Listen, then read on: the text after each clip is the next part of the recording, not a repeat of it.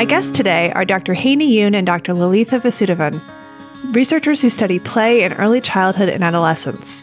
We talk about the many benefits of play, the role of adults in setting up and facilitating play, and ways that play supports conceptual knowledge development as well as reading and writing skills. Later, I'm joined by my colleagues Emily Strang-Campbell and Gina Dignan, as well as longtime friend Allison Porcelli, former teacher and school administrator and now a district coach, who's co-author of 2 practitioner resources, Purposeful Play and Boosting English Language Acquisition and Choice Time. This is To the Classroom, and I'm your host, Jennifer Saravallo. I now welcome Dr. Haeny Yoon and Dr. Lalitha Vasudevan. Thank you so much for joining me today. It's great to be here. Thank you for having us. So I loved reading your research papers, and one of the things I noticed in both is you referred to ethnography. And I was wondering, do you call yourselves ethnographers? Is that the type of researcher that you are? Yeah, it's the orientation that I bring to, I would say my work, but really to everyday life. Sort of taking a sense of what's happening, really paying attention to context, and taking the kind of over time view to understand, to keep asking questions, to keep seeing and re-seeing, is sort of how I orient myself in the world. And Haeny, what does ethnography mean to you?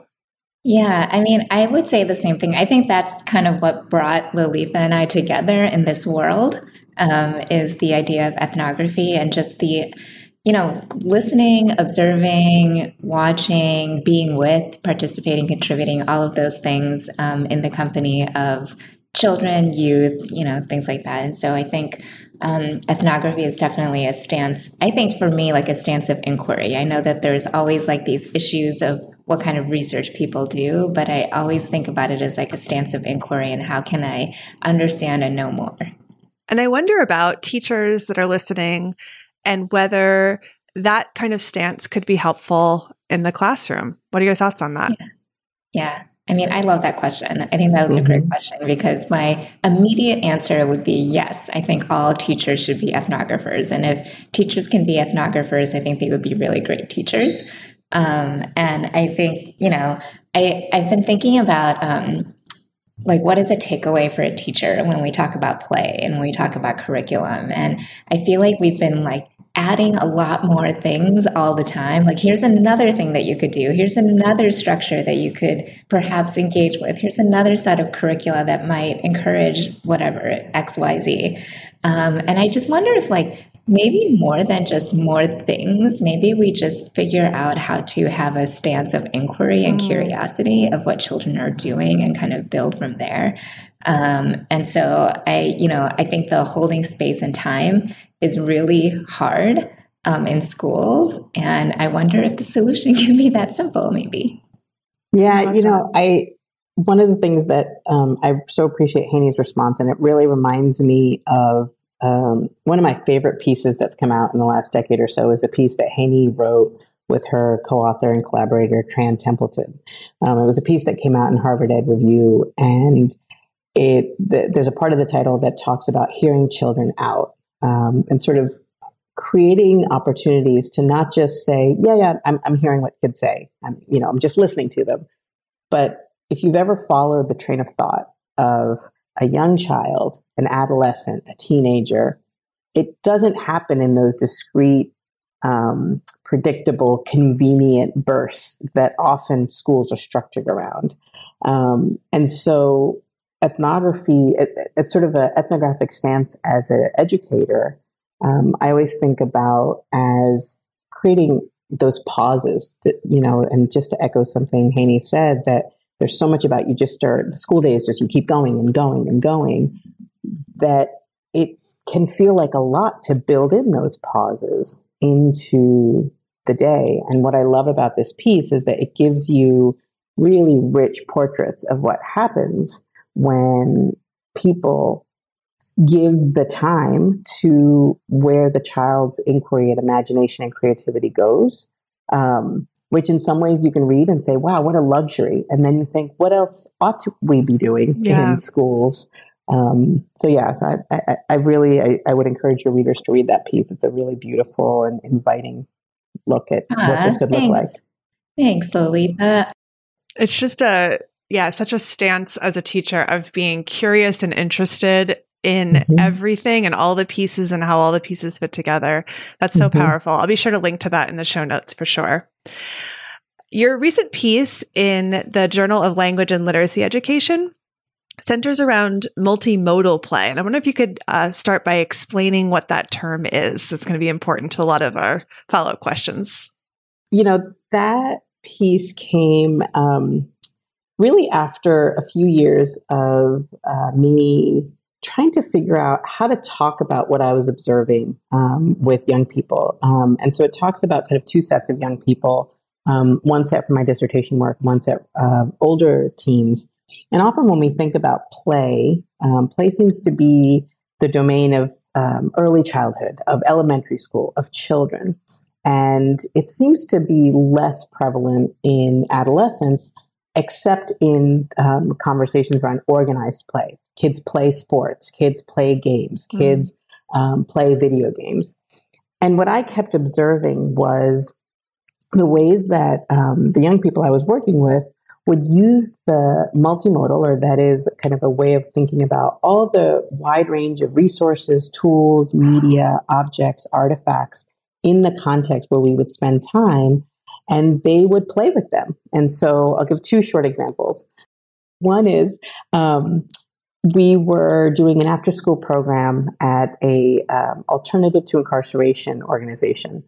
These were young people who were court mandated to attend that program, and they would come there after school. And so my graduate students and I were facilitating a digital media experience workshop for them that went over the course of, I think, about 10 or 12 weeks. And we had this plan and we had this vision that we were going to create, we're going to do some work every week. And then over the course of 10 weeks, we'd have this lovely film. Well, that quickly disintegrated. That plan disintegrated because the way that the court system was working at the time, sometimes kids would be mandated to be there for a week, 3 weeks, 2 weeks. Sometimes they'd have to be there 2 days a week, 3 days a week. And so we were really at the mercy of the juvenile justice system. So we devised a way to think about making each experience, each kind of workshop day count. And what the teens wanted to do was create horror movies. But they wanted to do horror movies with a twist. They wanted to do horror satire. And so in doing it, though, we saw that there was so much play that happened first. And that play was really significant to figuring out what the story was. And it wasn't that we said, okay, now play. Okay, now storyboard, now film. The play was the kind of conduit through which the story idea grew, was delivered. It was, somebody would pick up a styrofoam plate and start waving it in the camera, and that became an apparition. That became part of the horror story. And so play was meaningful, but play was also, very importantly, purposeless. Like it was just a way to be playful with each other. And so when I think about multimodal play, and when in that piece I wrote about, I really wanted to give educators and researchers who work with teens a way to reimagine or re-understand or kind of revision what they're seeing when they see kids idly tapping a pen against a cup, or taking silly photographs, or doing things that might get marked in our field notes or in our classroom observation notes as being off task. Mm-hmm. But in fact, they are something else. And when we think about the ways that kids interact with an object, and that, just going back to what Haeny was saying, like maybe later that day or later that week, that interaction, that play, that experimentation shows up in something they produce later, we can then start to make sense of it. But the challenge for, us adults working with young people is to give the space for there to be play, for which we don't know what the purpose is yet. It takes such trust in process. It takes trust in the children. And it also I think for some teachers it might feel hard because by nature, we tend to kind of want to control and keep things precise and organized and directed and explicit and clear. And so it's a stepping back, and it's a trust that needs to happen. So the other point I will say, just to emphasize, is that I think this can happen when the structure of the place where you are supports that. So if you feel like I have to have everything, so precise because otherwise X, Y, and Z, I'm not supported by my institution, that's not the right environment either. So I would say, you really want to support teachers, but you also want to give them the environment to be able to do that. So I think that example of the students who are working on these horror films with a twist shows how some of the benefits to play could be around creativity, innovating, mirroring of the writing process in a way, of idea generation. What are some other benefits that you and Haeny that you have found in your reading of the research and also in your research studies for young people? The one thing I'll add to what you said was just the relationships between adults and young people. I think play really opened up different ways of interacting with each other. But I'll turn it over to Haeny. What Lalitha said at the beginning really resonates with me, is that when we think of play, we only think about like really young kids. And I don't think most people disagree that really young kids need to play. Or actually, maybe I'm just being optimistic, but I think a lot of people would say that. I think as children get older, I think that we automatically assume that they should play less and get serious, right? And I think what Lalitha just showed is that you can actually be serious in your play, And so I think, Jen, to answer your question, like one of the things that I've been looking at is just thinking about what people are doing in terms of play and creativity outside of the realm of education and outside of our discipline. One of the people that I really have been looking up to and quoting a lot, I probably owe him some money, is Theaster Gates.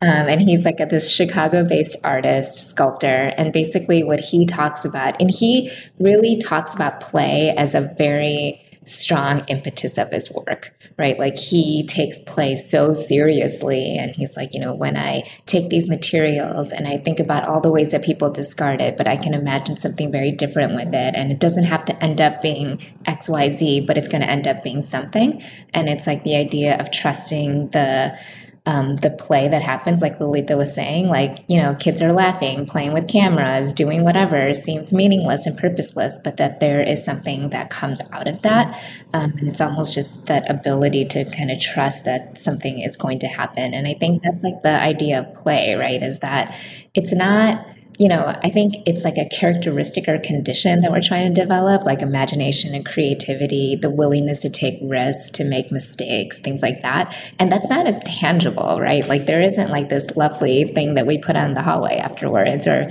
there isn't like this innovative Rube Gold machine that comes after that, but there is like a set of conditions that you develop, that allows you to take risks, that allows you to engage in even academic stuff, right? That it allows you to do your job better, that allows you to work.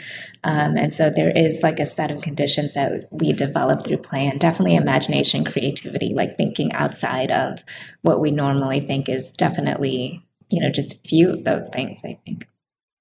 I'm wondering about the role of adults in play, and when we talk about a classroom setting in particular, you already spoke back to this a little bit, Lalitha, like setting up, this is time for play, and then we're moving on to the composition, right? Or we're going to play with these materials, and then we're going to do our science report. So either in the structuring of play, or the inclination for adults to want to structure play, or while kids are engaged in play, what could the role of adults be in guiding or supporting that play? And I know you come from different perspectives of different age groups. So maybe, Haeny, we could start with you and thinking about young children setting up play or guiding play. What's the role of adults there? Yeah, I think, so I feel like there was this phase in early childhood, especially where we talked about like free and flexible play as something that is agentive and useful for children. And I still believe that.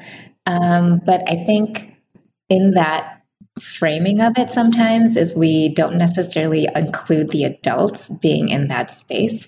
And so I think this is a great question that I actually it made me step back and think a little bit about what is the teacher's role in all of this. And I think the teacher's role can be really big or small, right? Like I think they could facilitate space and time, but I think they could also intervene and participate and contribute. And there's this, I think I wrote it on some kind of blog post somewhere in the ether, but there is a story that I tell about like a teacher who was just the kids had a lot of time to play in kindergarten, and this one child was really obsessed with World War II stuff. And so he was really like very knowledgeable and intellectual about that. So he was like gathering information and watching documentaries on like the Discovery Channel, like things like that. And he would know all the countries that were the key players that were part of World War II.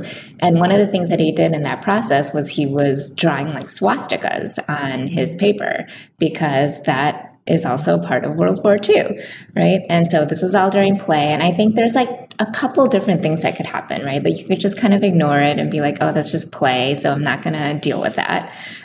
You could intervene, or you could just stop them immediately and be like, what the hell are you doing? Stop making swastikas. And I think what the teacher did was that she kind of I go back to the thing that we said at the beginning about ethnography. She asked him a lot of questions, like, where did this come from? What is the impetus for this? Like how, and because she knew that he also was really into this World War II phase, she knew that that was sort of connected as well. And so what she did is gave him a chance to kind of talk through like what his reasoning was, because I think as soon as a child does something that's not appropriate or correct, our impetus is just to be like, incorrect, stop, but I think what's missing in that is there isn't a conversation of why, like, why is it incorrect? Why should I stop? And does the child really understand if it is something like why they should do that? Because sometimes they just stop it because they're not supposed to, but then they don't understand why. And so then she just went further after that to just talk to him about the symbol and to talk to him why it's hurtful and painful to people. And the kid just happened to be Jewish. And so she was like, and especially your family and community might not really, might not see that symbol as a symbol of love, but a symbol of hate. I think that's the word that she used. And then I think she simply walked away, right? It wasn't like she did anything to reprimand him, but just wanted him to think through it. And then afterwards we came back and he had crossed them all out on his paper, which was, not with any instruction and I'm not saying that story to say that that's how it's always going to happen. It's going to wrap up in a tidy little bow and everything's going to work out, right? But I do think that there is, a real role that teachers can play in that process, and a real space for them, right? And I think that sometimes we often think that play is not curricular or pedagogical, and so that's the time for us to like answer emails or do this other thing, or all the things that a teacher has to do in a day. But if we consider play as like part of, or a big part of, right, our curricular and pedagogical goals, then I think that our role as teachers and educators can look very different in that space. And so I think that's where I come back to, like, there is a space for those intergenerational interactions to kind of come together. Sure. And as a literacy educator, I think about that story as an example of how the child was probably synthesizing and processing a tremendous amount of content and learning, and through play, working out how do all of these pieces fit together? What's the narrative? What's the story here? What are the individual pieces? What do they mean? And like you said, the teacher could have in that moment, shamed him, shut it down, just stopped. And it probably would have stopped his processing. But instead, through questioning, allowed him to think critically and come to his own conclusions. So it's just, it's a really powerful story. Thank you for sharing that. It makes me also think that sometimes as educators, we react to children with the frustration that they aren't already where we are in our thinking, in our understanding about things. So when a child, I think about language, right? Then when young children are playing with language and they hear a bad word, and how we react to that and what a bad word is. And we as adults have been socialized in ways to understand discourses having certain valences. Young children aren't yet there. And I think the same thing carries over with adolescents, that even though they look more mature, they talk more maturely in comparison. I think and look, I am guilty of this as well, that sometimes we forget that they are so still becoming. All of us are, but especially these, kids who are sort of 12, 13, 14, 15, 16.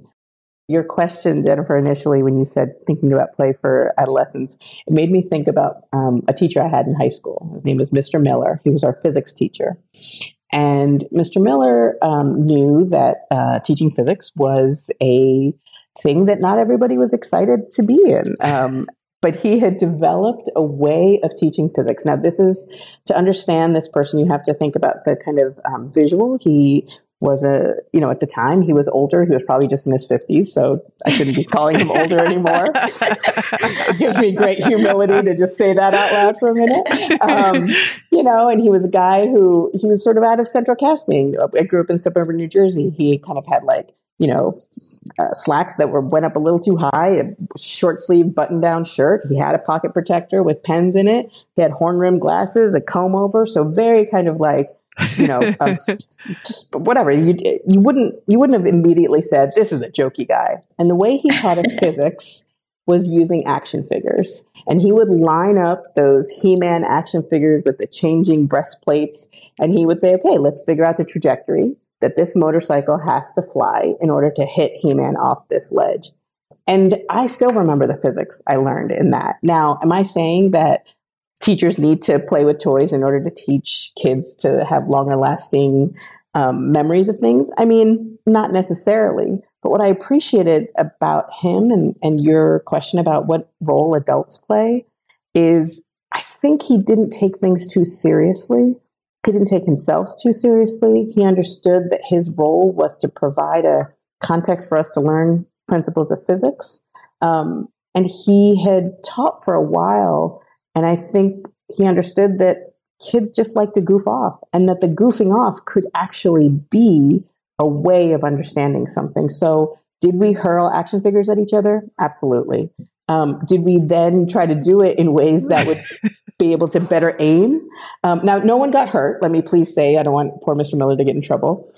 But I think about this in my work as an ethnographer, in my work doing kind of, what we talk about as participatory ethnography, where we try to create conditions for the people in a context to kind of enter into and reshape this work. And play and adhering to play has been an important part of this. And in that work, I've observed educators, and most of my work has been situated in alternative to incarceration settings. So with young people who are juvenile justice involved, including a 15-year relationship with an organization here in New York City. And, this is an organization that had incredible educators as part of it. And one of the things that made so many of them so impactful was what ended up being really a kind of embrace of a pedagogy of play, that they used playfulness to create playful context. And one teacher said it explicitly.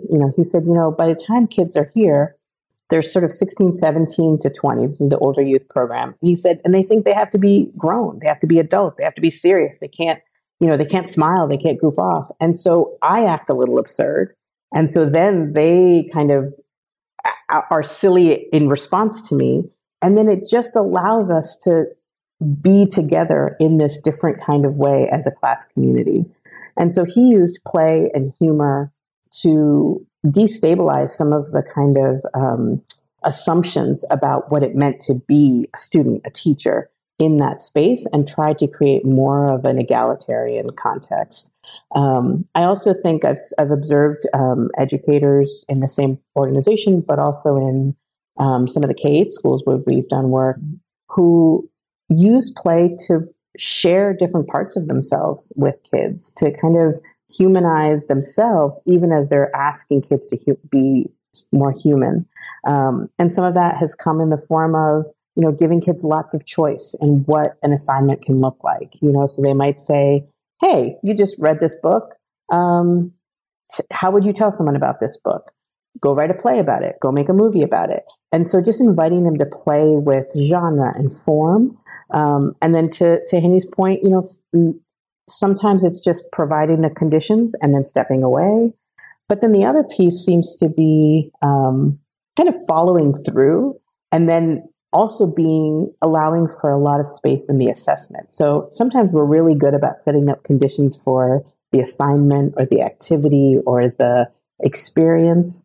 And then we are either beholden to, or we feel compelled to assess based on some of the same kind of, in the same ways. So this is either given a grade or an incomplete. And so one of the things that might be interesting for educators and adults in spaces with young people to talk about together is, what are we looking at? What are we hoping? And how can we maintain a kind of ethos and stance of play that maintains that kind of curiosity about young people, even in our assessments, even in our sense making about what they're doing. And so there's versions of this, the work of Pat Haeny and Margaret Himley from the Prospect School, when they did the descriptive review of a child, that was so based on what do you see happening in this children's piece of work, rather than what don't you see. Really work to kind of create a anti-deficit approach. What I would kind of add to something that Haeny said about that teacher, who I think observed something, is that we also, you said, it takes so much trust in allowing these spaces. I think it also takes trust in yourself as an educator to say, I might not know where this is going, but how can I build context and conditions for my own play so that I can continue to support the young people I'm charged with supporting. So I think that's, Haeny and I have been talking a lot also about how to work with educators to support their own play, not only for greater pedagogical play, but also for their well-being. And thinking also about the materials, like what are kids playing with, the materiality of learning and creativity in play, and how that might open up our ways of creating spaces. Yeah. And I think,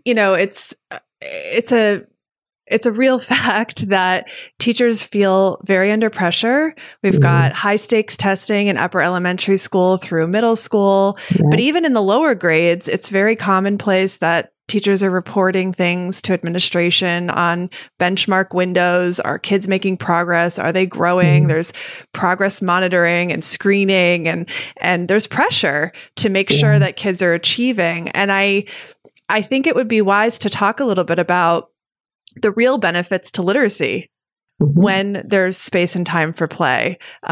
So if we could, let's think about benefits to vocabulary development, benefits to oral language, benefits to writing and craft, benefits to comprehension. Anywhere you want to take this, I'd love to talk about specific benefits for literacy instruction. Haeny, do you want to start us off? I can start. I am going to tell another story. I love your stories. So I was in a kindergarten classroom like a few years ago, and basically I'm going to start with a math example. So they had to do the typical, triangle, square, circle, whatever, like 5 shapes or something. I don't even know what the 5 shapes are, so I can't even identify them. But they were just like all in a Ziploc bag, and basically the kids just had to take them out and, I don't know, like glue them all over the paper. I'm not sure if there was like a rhyme or reason to it. I'm sure it was part of the lesson, but you just glue it on the paper. You just take these triangles, circles, whatever.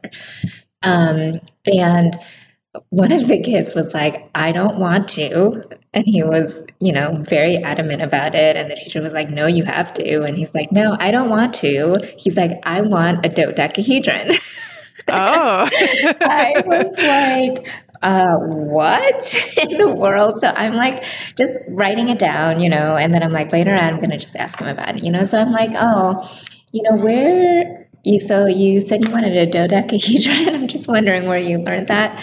And he's like, from Team Umizoomi on TV. And I was like, I don't even know what Team Umizoomi was. So you could just imagine I'm like trying to write out Team Umizoomi like phonetically on my piece of paper. Then I had to go back home and Google it and be like, how do I spell this? And for some reason, I found it. And I was like, oh my gosh, that's, incredible. But then I was thinking, like, is it really that incredible? Like, aren't kids always engaged with whatever the linguistic landscape is that they're a part of, right? Whether it's television, whether it's the environment, whether it's stuff in the classroom. I go back to like one of the things that Aunt Dyson has this like library of good work on play and literacy. And, one of the things that she writes in one of her 200 articles, whatever, is she writes like, young children, there's a reason why they learn how to spell their name first, and they learn how to spell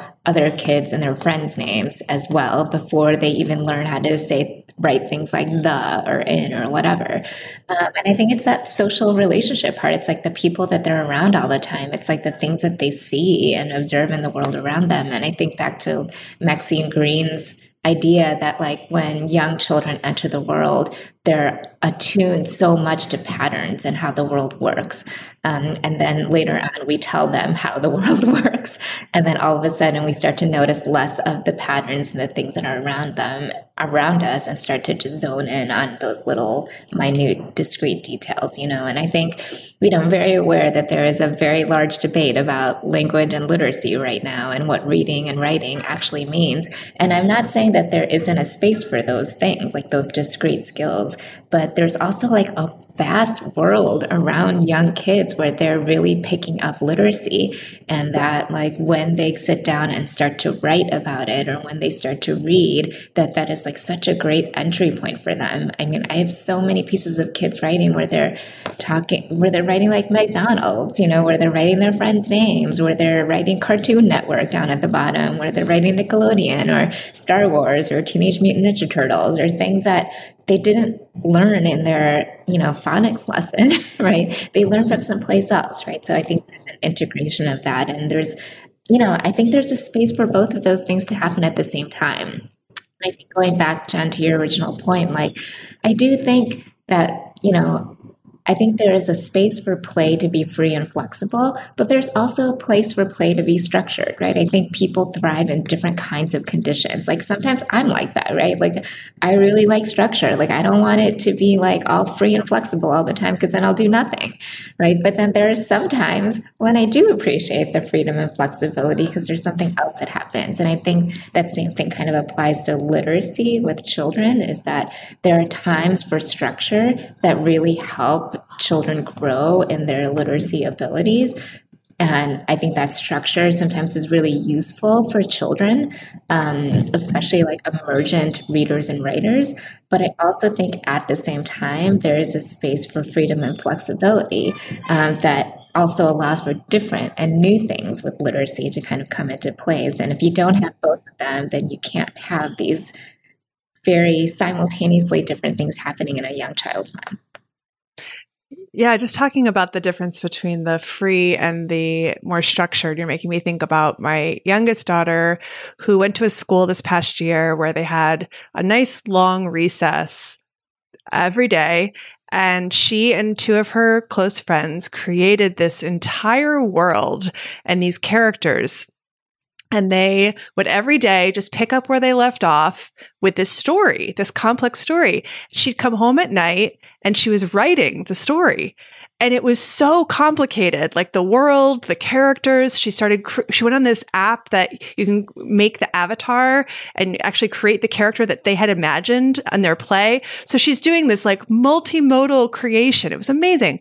And then they had a period of time where they were involved in theater and they didn't have time for recess. So recess stopped altogether. And during that time of the day, they were involved in a very structured literal play, right? So they had to memorize lines and be these characters. Her writing completely stopped. She missed it. She was starting to kind of get antsy in class, right? So it had a sort of a negative impact on her ability to sit still and focus.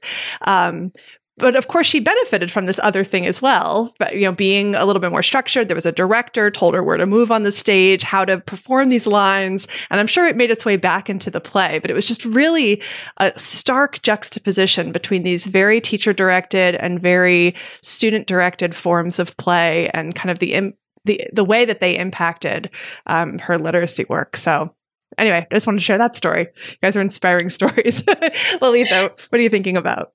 I love that story, and I have many connections to it. But I was nodding along, and I think it made me think also of how children name their play. And sometimes when you call something play, they look at you like they're crazy. Oh yeah, she wouldn't have called it that. It was serious work. Absolutely, right? Yeah. And so I think Anna House Dyson always talks about like the work is the play. I mean, play is a work of childhood, right? And I think Green talked about it, and I think Vivian Paley talked. Like the sort of serious work of childhood. And then going back to something Haeny said a while ago is as children kind of transition into various stages of adolescence. Peter Gray is the person who's often cited for talking about the kind of stark lack of free play, exactly what you're describing, Jennifer, of no one told your daughter and her friends to, okay, now go invent a world. Except we know that that's what kids are doing constantly. I love to eavesdrop on all children's conversations. I apologize to anyone whose children I've done that to, because they're constantly inventing rules, what properties different materials have, what it means to be in relation to things. And they're exploding with these ideas. And so one of the things I think we have found, my research team and I, over the last many years, in working with younger and then older adolescents, is that those things haven't really gone away, but the conditions in which that can surface has gotten increasingly diminished. And, so when we do say, okay, here's a bunch of materials, what should we do with this? That became much more of a powerful prompt than we're going to make a movie. Let's make a 2-minute movie, because that was, for some kids, that was constraining. But when we started with, here's a bunch of materials, and some of them would say, well, I don't even know how to use this recorder. I don't even know how to use this camera. And then once they had familiarity with some of the tools, or they would bring in some of their own tools, like, hey, I have this camera laying around at home. Oh, look at this filter I can use on my app. On my phone.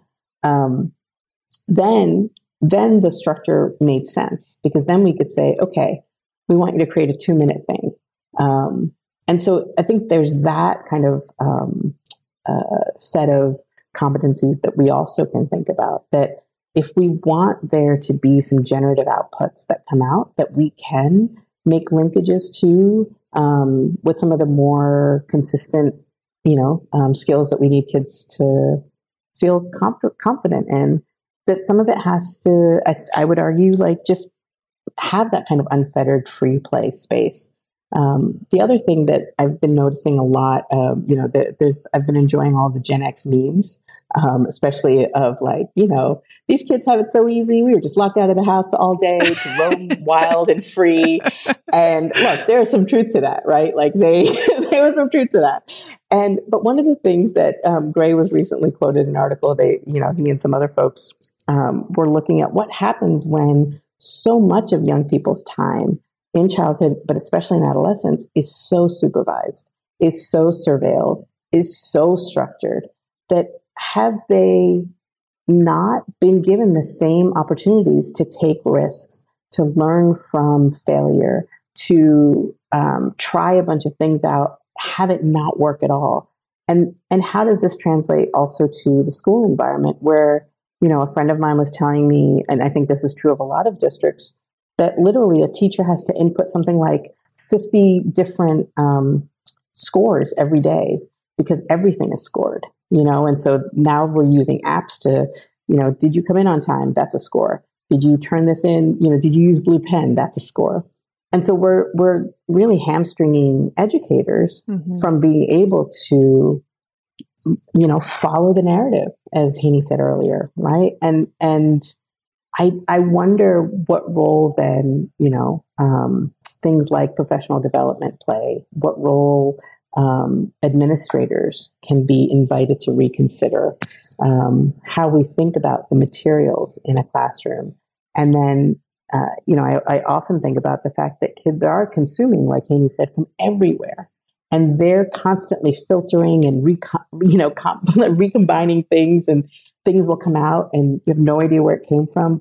But inviting educators to take that kind of ethnographic stance might also be a way of saying, it's not just about being curious, but that curiosity will actually allow you and your students to take risks, will allow new kinds of dodecahedrons to emerge, and will allow new worlds to emerge.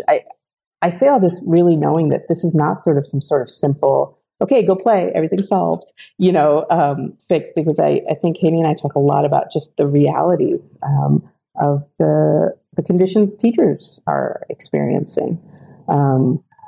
But I think what we, I won't speak for both of us, but one of the conversations we tend to have is, so what does the invitation to regularly play, what might it open up? And what might it also push institutions to have to rethink? If more teachers are saying, hey, we actually want more of this. And as researchers, I think part of our role is also to continue to tell those stories, to push from another perspective. Haeny and Lalitha, thank you so much for joining me today. It's been such a pleasure chatting with you. Thank you. Thank you so much for having us.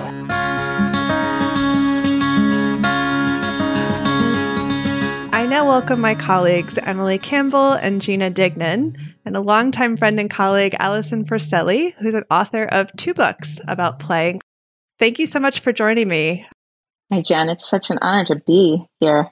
Yeah, one of the biggest things I was taking away is this whole ethnographer stance that they talked about, and just really trusting kids and trusting the process and trusting ourselves, trusting play, that things are going to come out of play, and giving that space, which is so hard, as you pointed out, with all of the pressures and everything. But I think if there's trust that what is going to come out of this is actually going to impact their literacy, and actually it's going to impact their imagination and their creativity and all those things that we want, then maybe as educators, we will feel more comfortable giving that space and time to trust and truly listen to kids. So that was a big thing I was coming away with. In what ways do you feel like school administrators can set up conditions in their schools to, I feel like in some ways teachers need permission or freedom, or at least the blessing of their school administrators to say, yes, make time for this, make space for this. Are there any practical tips or piece of advice you could give to administrators who might be listening? I'm no longer an administrator now. I'm a district staff developer, but I do still, I was an administrator and definitely practiced that stance. And I think giving permission is huge. I think we would do, just thinking back when I was at PS 59 in the city with Adele, and we would actually have the adults play at faculty meetings. I remember starting a faculty meeting where we were all outside on the playground and everyone was playing, and then came in and said, so let's talk about this. Like, how did that feel? I think we actually, you talked about that recess example, which is so huge. And sometimes these things are happening at recess. Teachers don't see it, right? Because they're not out there during recess. So another thing we really advocated for as administrators was building in an extra recess portion of the day where the teacher could take the kids out.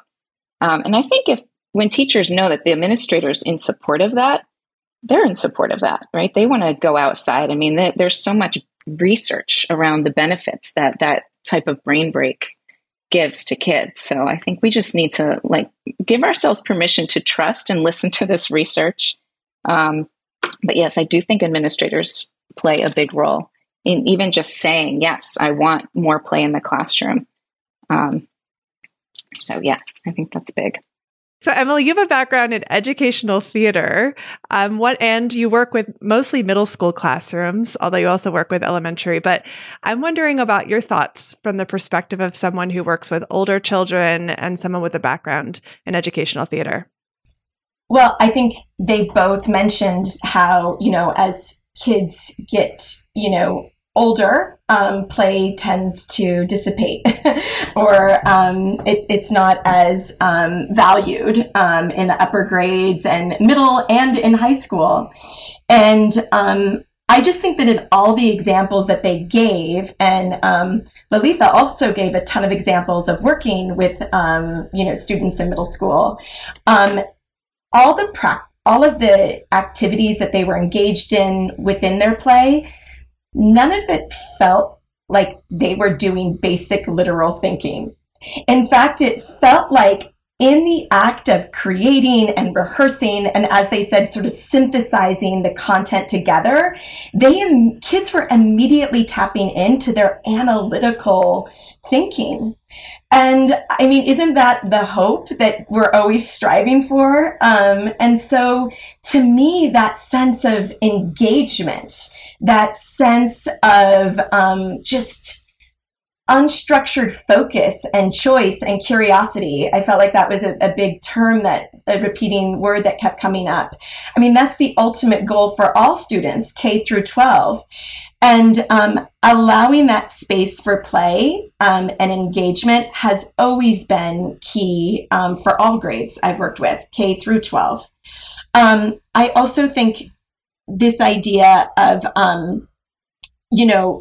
sometimes play and the words play and silliness for some teachers can equate like a loss of control, right? Like when we're being silly, oh dear, I'm going to lose control of the class.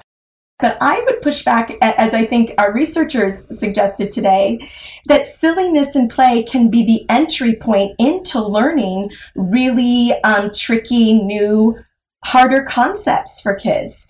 I often use the term, how are we bringing in high interest, low stakes situations where kids can practice and rehearse and create a mess when they're learning sometimes really new, complicated ideas or thinking?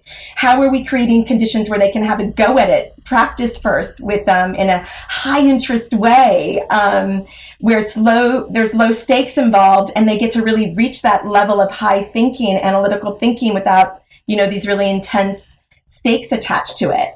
And I felt like they just gave so many beautiful examples of that. Gina, what are you thinking about? What's on your mind?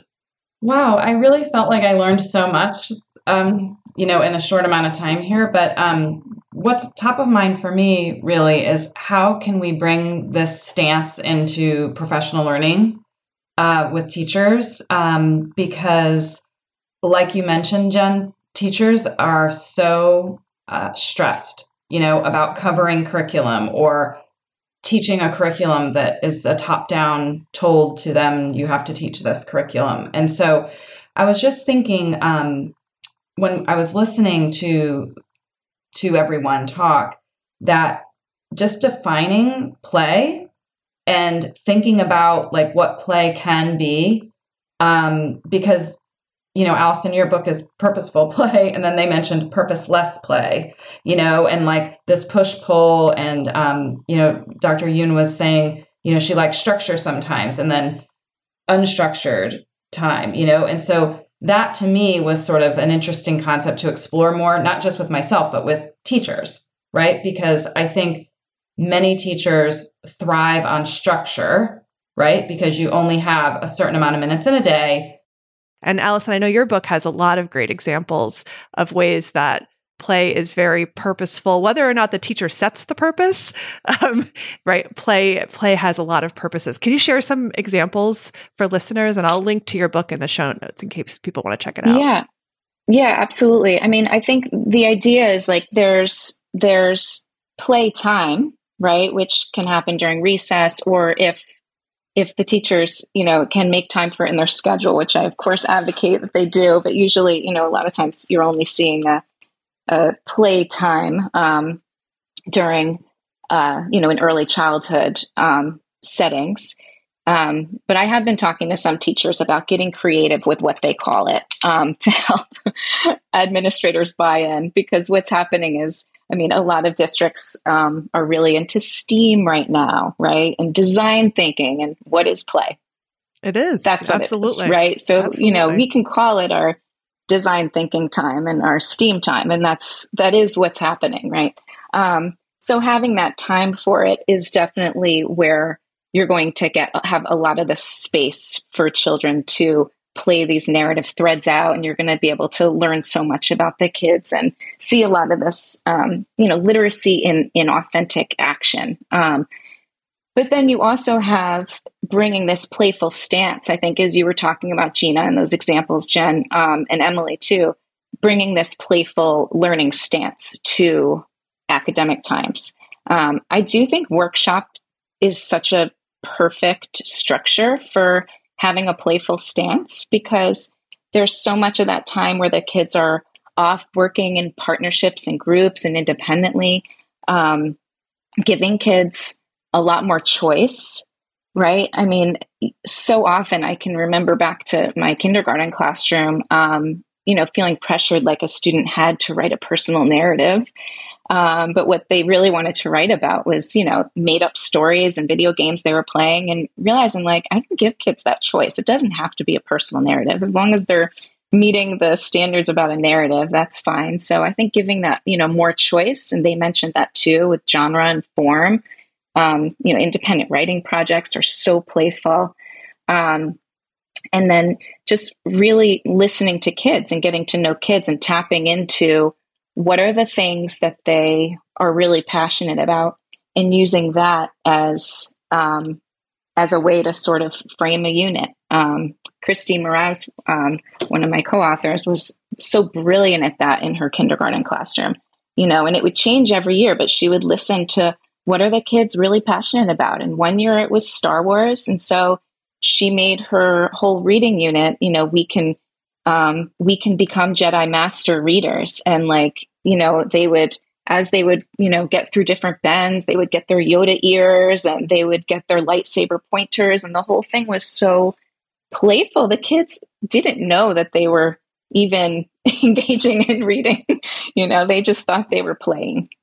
So I think there's a lot of ways, but really listening to kids and seeing what is it that they're passionate about. So finding that space, I think it all comes back to that.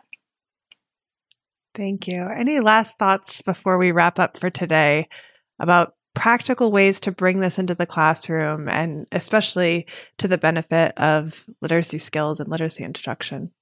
When both researchers were talking, the power of the collecting phase of the writing process is just, even looking over some of the lessons, as you were just saying, Allison, creating an independent writing project, and even just in the actual collecting phase of creating their own either personal narrative or fiction narrative, like creating found poems on, lesson 322, or what if stories, lesson 324, and just opening that bridge for kids to even respond to their reading responses. Maybe they can create a book trailer or a book commercial off of a story they just finished, sort of giving those a range of resources and materials that they can choose as a way to respond to their reading or writing, especially in the upper grades and middle schools, can be such a powerful way to bring choice, curiosity, and play into their actual work. So that really stood out to me in some of their suggestions. Yeah, and I wonder too how many kids who teachers would view as reluctant writers, who aren't getting a lot on the page, if they were given time to explore some of those strategies through play first, you might just be able to say to them, well, you just wrote a story. You just wrote a story through what you were doing with your friend. Yeah. Well, thank you, all three of you, for joining me for this conversation. I hope you're as inspired as I am, and I look forward to seeing how this influences our work and the work of the teachers who are listening today. So thank you so much. Thanks, Jen. Nice meeting you, Allison. Thank you. Yes, nice meeting you too. And thank you so much for bringing this important topic to your podcast. Absolutely. And thank you for listening. Please support To the Classroom by sharing, subscribing, or leaving a review on whatever platform you use to get your podcasts. Find out more about me and my work at my website, jennifersaravallo.com.